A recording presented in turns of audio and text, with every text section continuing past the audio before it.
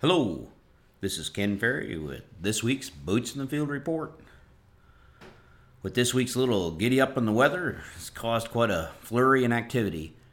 Our soil testing crews are out pulling samples. Soybeans are being harvested in some areas. A number of reports of guys being able to do tillage, even some strip till. Fall burn down's going on as well. Some of the guys said they're running the 11 p.m. to 10 a.m. shift on the chisel plow until the surface thawed out, and then they switched to the winter burn down and run that a while, take a nap, start it all over again. So I know this is a tough way to do it, but it might be our best option. So watch for these weather swings, take advantage of them when you can, and maybe we can finish up that tillage we didn't get done, and definitely this harvest that needs to be finished up. This week I'd like to address a question that has come up a number of times this fall, as well. It was a big area of concern with the guys at our basic meeting this winter. We spent quite a bit of time discussing this. And that is the question of using removal rates for a fertility program instead of a soil test. The thinking, if I use removal rates, the soil test numbers should stay constant. More and more land leases have that stipulation that fertilizer applications must be at least removal rates. In this case, landlords and farm managers are trying to protect the farm's base fertility to make sure it's as good when the tenant leaves as when they started. I understand this thinking, as we've seen a number of new farms come through crop tech here in the last 2 years that were really trashed, indicating nobody was managing the fertility. Applying removal rates is an easy approach to this issue, but it's not the best. Many people who employ this tactic assume that the soil test values are hard numbers that you can work with. For instance, if a soil test has a value of 46 pounds or 23 parts per million of phosphate, and a 200 bushel crop removes 70 pounds, I only have to apply 24 pounds and the soil will give me 46 pounds. Well, if this was true, at the end of the year your soil test would be 0 for the next crop. Or the thought that if I apply 70 pounds, then my soil test will stay the same 46 pounds that we had in the beginning of the year because I replaced everything I removed. This too doesn't pan out in real field conditions. You know, as we've learned in school, for instance, if we want to raise soil phosphorus levels, it takes about 9 pounds of P2O5 to raise the soil test 1 pound, or 18 pounds to raise it 1 part per million. So if this was true in this case, if a soil had 65 parts per million of P2O5, and we raised a 200 bushel corn crop that removes 70 pounds of P2O5, and we didn't apply any P2O5 to our field, our soil test would come down basically about 4 parts per million. It'd be 61 parts per million. I can tell you, 30 years in the business, it doesn't work that way either. Let's go back to the soil test.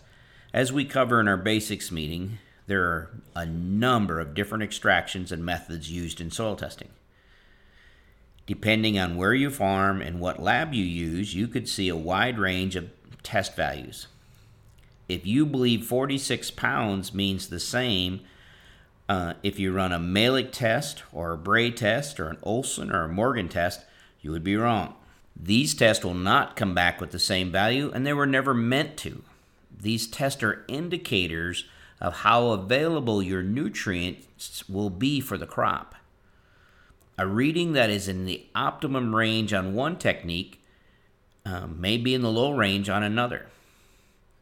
The soil test does not tell us the total amount that is in your soil. It's only a predictor of how much will become available for the crop in this season. Most Midwest soils have about 40 to 80,000 pounds of potassium in them. That's enough for 500 to 1,000 years of cropping in today's yields. So why are we applying potash, and why doesn't all of this show up on our soil test? Well, for potash to become available, for the crop, it has to go through a weathering process. So think of it like a mountain that is weathering down. It's a slow process.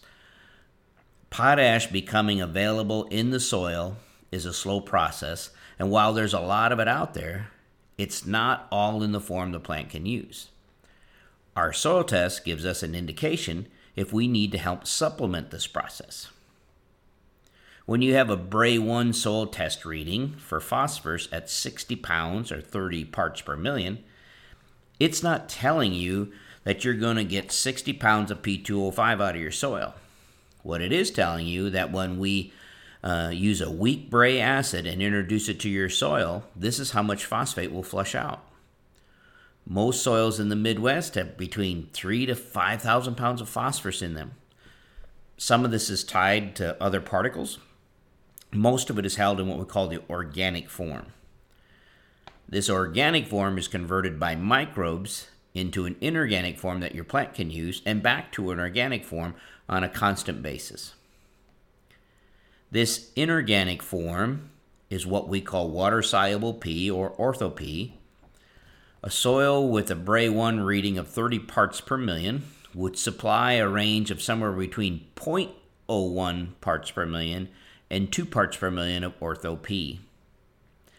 Our tests show that we need about 1.5 part per million to keep a plant happy. So it only takes a small quantity in the soil solution to meet the needs, but it has to be there constantly. Think of phosphate availability like a drip IV running constantly. Because ortho-P is completely driven by microbes, it changes on the hour by the day. You are aware of this when you've got small corn out there and you hit a cold snap that turns pale and purple, and that's a phosphorus shortage because the soil's cooled down and in turn shut the microbes down. 24 hours after the soil warms up, this symptoms disappear because the phosphorus is available. Even with the soil test at 65 part per million Bray-1, we see good starter responses in cold springs because not much ortho-P is going to show up until the soil temperatures are above 65 degrees and stay there. So we can get a lot of growth from 50 degrees to 65 degrees in a cornfield.